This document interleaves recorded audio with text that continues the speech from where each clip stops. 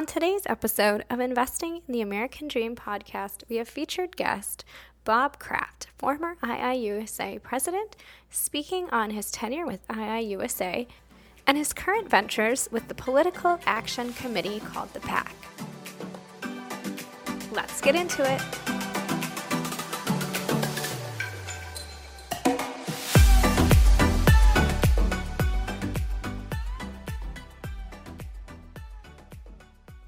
So Bob, thank you for being here today with Peter and I. We really appreciate you taking the time to do this podcast with us. So I know we have a variety of topics we wanted to touch on today, but I think I'm going to lead with your tenure at IIUSA. So I know it's no secret that you have had a tremendous and productive tenure during your time as IIUSA president, but can you tell us how you feel about your leadership and how that influenced the direction of IIUSA as an organization, and what would you say were some of the key initiatives and accomplishments during that time? Yeah, that's a lot to address. Probably, in terms of my impact on the industry, I really need to give a lot of credit to the board of directors. I inherited a really strong board, and then over the 6 years that I was president, some new members came on, but we had stability and we had a really, really quality, committed group to the industry. My job as president was to pretty much try and orchestrate, coordinate, build consensus within the board, and that means listening a lot. We had some really good, strong voices on the board, and as a result of we spent a lot of time and dialogue making sure that decisions that were made by the board of directors would positively impact the industry long term. So I was blessed to really have a quality group of board members. Yeah. In terms of maybe some of the things we did that were significant, I take great pride in the changes that were made by the board of directors, beginning with the executive director. Aaron Grau was new a year into my tenure there. And we also made a change with our lobbying group out of Washington, D.C. We had been doing the same thing for years, spending a lot of money on our efforts with a particular firm, and we just weren't seeing the benefits of the money spent. So we made a change there, brought in a new PR group who really did a terrific job through all this. So those were probably the two most significant things, along with maybe the third thing was stabilizing the staff at IIUSA. And I must say that the board of directors, the officer group was pretty much intact the whole 6 years, and outstanding individuals. So, it was fun. Mm-hmm. We had a lot of tough challenges with the legislation, the up and down, back and forth. Expiration of the program, but we kind of just hung in there and looked at the long-term potential of the industry and the good that the industry does really for the world. Yeah. So Bob, since retiring from your role as IIUSA president, I know that you've mentioned you've had some other initiatives that you're a part of, such as and including to your role as President Emeritus of IIUSA. Could you please explain what this role entails and how it continues to connect you with the organization, as well as how has your transition to President Emeritus allowed you to contribute to IIUSA and the EB5 industry in a different capacity? Yeah, I think one of the things the association did when it established its bylaws back at its foundation a little over 16 years ago was establish a provision that if you served as president of the association, you would then be given emeritus status, right, which meant that you just stay active with the board. I do not have a vote on the board, but I participate in all the board meetings, and I'm there for the current president to seek counsel, or if he wants to bounce ideas off me, which I did. My predecessor, David Anderson, and Stephen Yale Lohr were the prior presidents before me, and I would talk to them on occasion, get their insight because they'd sat in the chair. So it's a little different role unless you serve in it, trying to coordinate all the different factions within the industry. It takes a lot of dialogue, thought, good conversation, and most importantly, experience that others have had before you. So I hope to be able to provide that to our new president and also to the board of directors. And it keeps me active in the association, which I am going to be very active going forward. Well, good. So, Bob, kind of talking about committees, I heard a rumor that you're also part of something like a secret society. The IIUSA has a political action committee called PAC. I know we can only talk high level on this, but could you elaborate on what the PAC does and its significance for the EB5 industry? I kind of like that secret society thing. I hadn't thought of it in those terms, but that's kind of interesting. Maybe that'll make it even more intriguing for people to join because they want to be, special handshake, the whole thing. But in all seriousness, the Political Action Committee was formed by the board, authorized by the board of directors, and then established in order to consolidate funds from people who are interested in the industry, and then be able to earmark those funds or gift them in support of candidates that are in concert with our vision for the industry.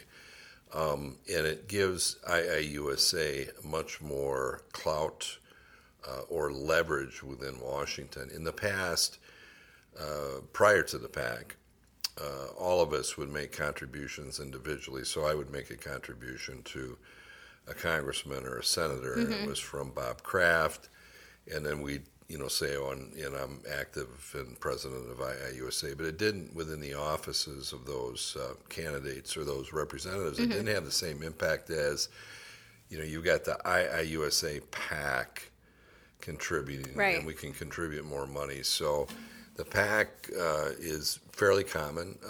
All industries have them, and it's just part of the system of fundraising. It's a legal nonprofit entity.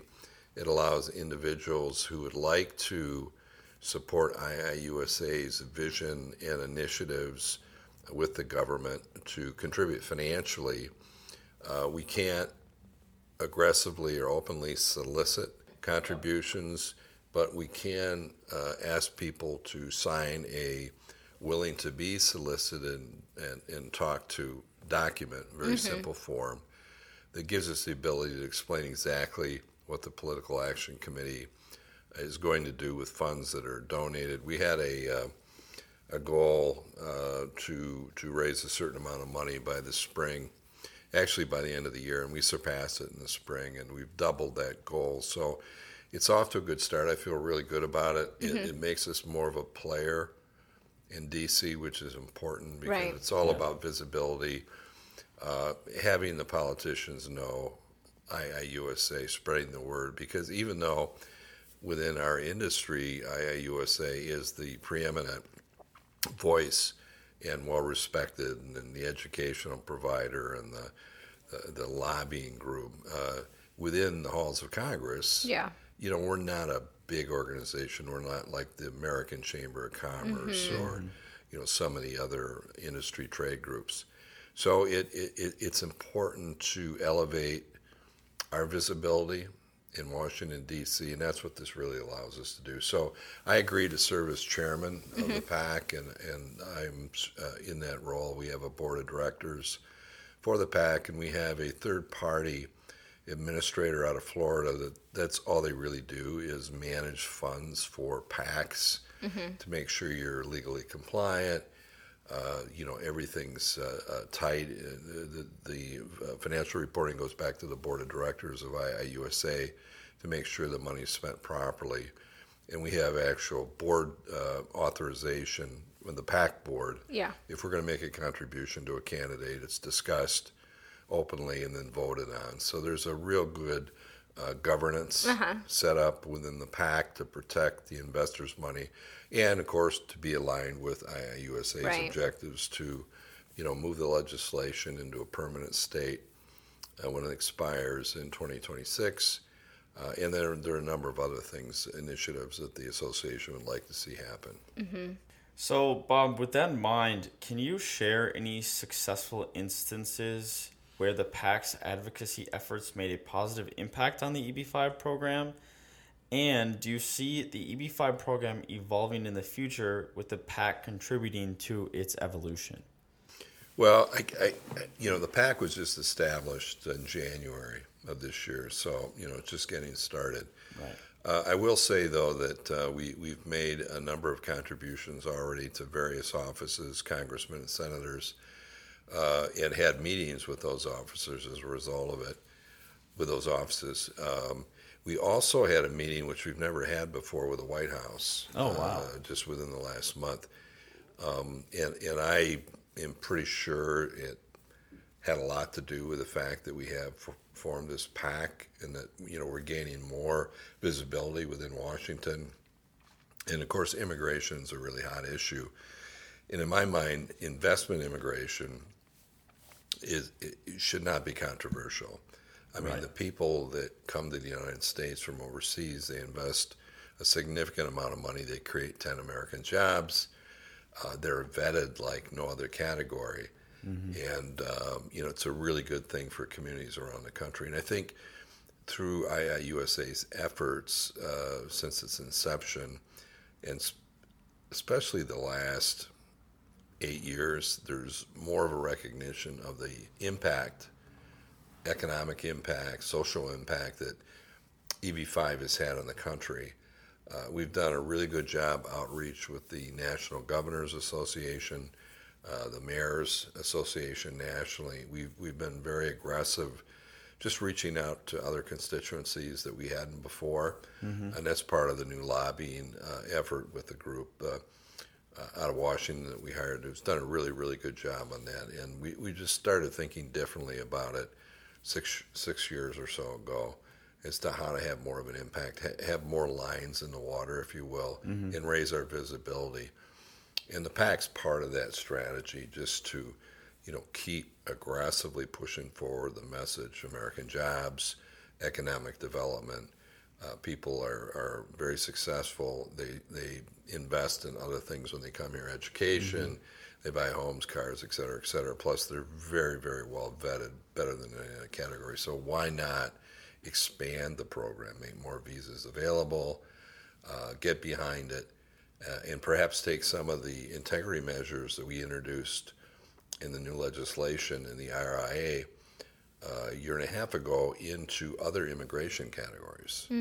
Because it's a really well written law. It's something that's forced all of us to get maybe a little better in some cases. Now, we felt at First Pathway Partners we were already doing all those things, but it's something that everybody should be doing, and it's going to eliminate a lot of heartburn for investors. The bad press that we've had because of some people that were either bad actors or they really didn't know how complex the program was. I think there was some of that where people got into it because they thought it was an easy way to raise money. Money wasn't available from other sources, and Jesus, EB-5 program looks interesting. They jump in, but they really didn't know what they were jumping into. And then as a result, major problems. So this has made it much more difficult to get into the business, which is really a good thing. And we've seen a number of regional centers exit the industry. I would call them marginal, very marginal, and if not non-existent players, but they kind of muddied the water a little bit. Didn't it reduce the number drastically? And that's actually a good thing. So the people that thought it was easy and they just get into it and kind of throw their line in the water, and they didn't know what they were doing, recognize that maybe this is more complicated, and it is, and it's critically important that the investors be protected and that the people operating in the industry are fully compliant with U.S. law, and kind of understand the damage that's done if you really don't know what you're doing. I mean, it's not amateur hour. Yeah, and I think that goes back to not only the integrity of the program, but I guess kind of going back to like FPP and the track record, I wanted to kind of shift focus to FPP's involvement with the industry. And obviously FPP has a 100% success rate in securing permanent green cards for investors. I'd love your thoughts. Like, what does it take to get a successful track record like this, helping investors immigrate to the United States? And I know Manuel, who just spoke on this last week, he talked about investing and doing project due diligence. So how do you feel that all ties in? Well, from the very beginning, I think a big advantage we might have had was the background of the management group. In my case, I'm not an attorney. I wasn't a developer. I was from corporate business world. I worked for publicly traded corporations. At senior level, I've been on the board of international companies. And so fairly solid experience, and like all business people, if you have any kind of longevity in business, you see the good, the bad, and the ugly, and everybody makes mistakes. You learn from those mistakes, but that experience really benefits you going forward. So when I started looking at the business, I thought there was an opportunity there if quality corporate governance standards were brought to the industry. We made sure that we were partnered with really good developers and attorneys and construction companies, et cetera, et cetera. So I spent probably 2.5 years doing nothing but researching the industry, looking at it.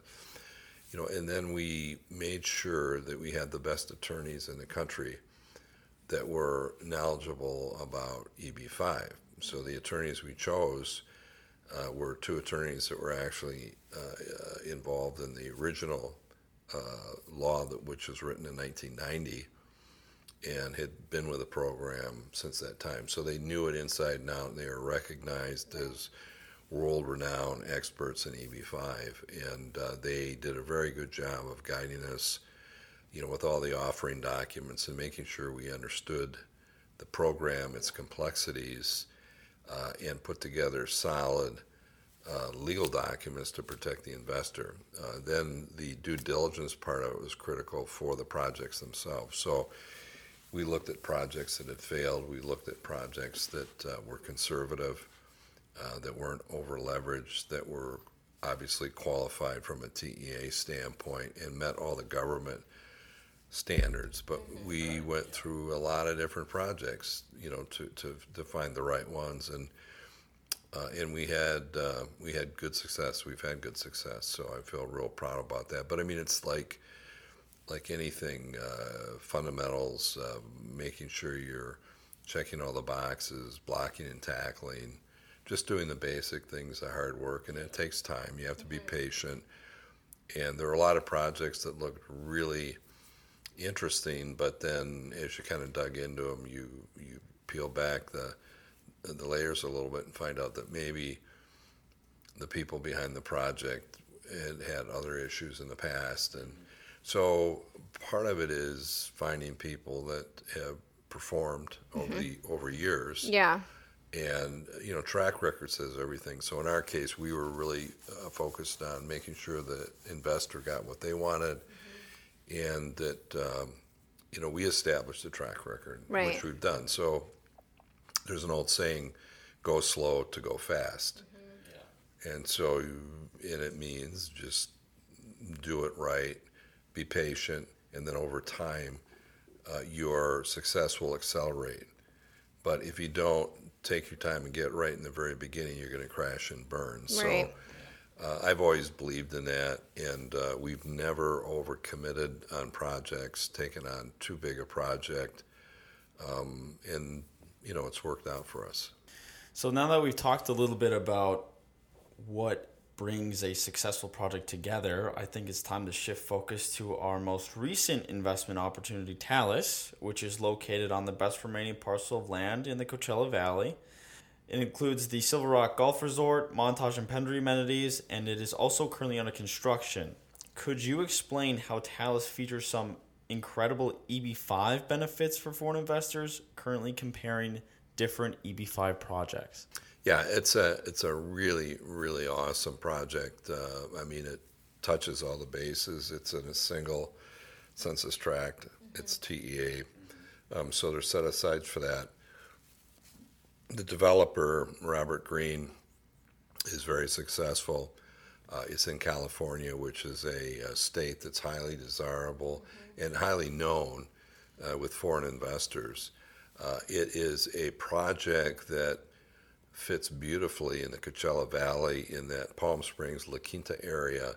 There hasn't been new hotel construction for decades there, and that is a huge tourist destination. And I've been going out there over the years and always enjoyed it, but I was always surprised that there weren't newer, higher quality hotel accommodations there. Yeah. So, and the Robert Greene Company saw that. They grabbed the land, purchased the land a long time ago, and this thing's been in the works for a long time.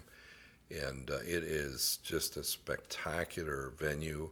It's in a great location, and the job creation on it is... It's already completed the jobs it's for all of the investors. So that's good for the investor. So the investors are going to have their job creation, and they're already done. They're in the bank, if you will. And you have two high-quality hotels that have never been together before, the Montage and the Pendry, as you mentioned, Peter.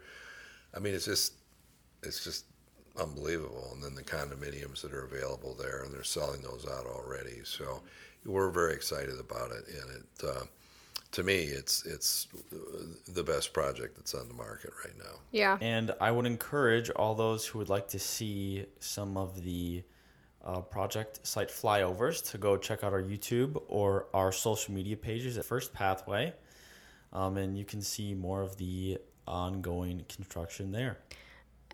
So Bob, as always, Peter and I really appreciate having you here on the show with us. And we appreciate you sharing the new ventures you're working on. And thanks for letting the cat out of the bag on the PAC. Do you have... Secret society. Yeah. Do you have any closing thoughts for our listeners or anything additional you'd like to share? Yeah, I'd just like to thank everybody that has supported us in the past. And... It's been a lot of fun for me. I always enjoyed international business. That was one of the things I was able to do in my corporate life prior to getting into the EB-5, going on 17 years now. But so we have the international aspect of it, obviously, because people are coming from overseas and learning about the different cultures in different countries and the issues that they may be dealing with and their dreams and what they see as an opportunity in America, and bringing that all together and helping them reach their dreams, reach their goals, is just the most satisfying thing I've done in my long business career. So, and then the quality of the economic development we've had in many, many different cities and around the country. Plus all the people in the industry, they're very bright, they're very interesting, they're very, they're just fascinating people because they share the same love for the overseas investors, and they're very, very smart. And so it's been a privilege to find this industry as kind of the last hurrah in my career. I'm at the end of the FPP, and I've got years to go yet, but it's been the best part of my business life. So, and I appreciate the opportunity to talk about what's going on in my change in leadership and the secret society PAC. That's fun. Well, thanks again, Bob. I appreciate you joining us today. And again, if anyone has any additional questions, they can reach out to us directly at www.firstpathway.com. Thanks, Bob. Thanks, Peter. Thank you.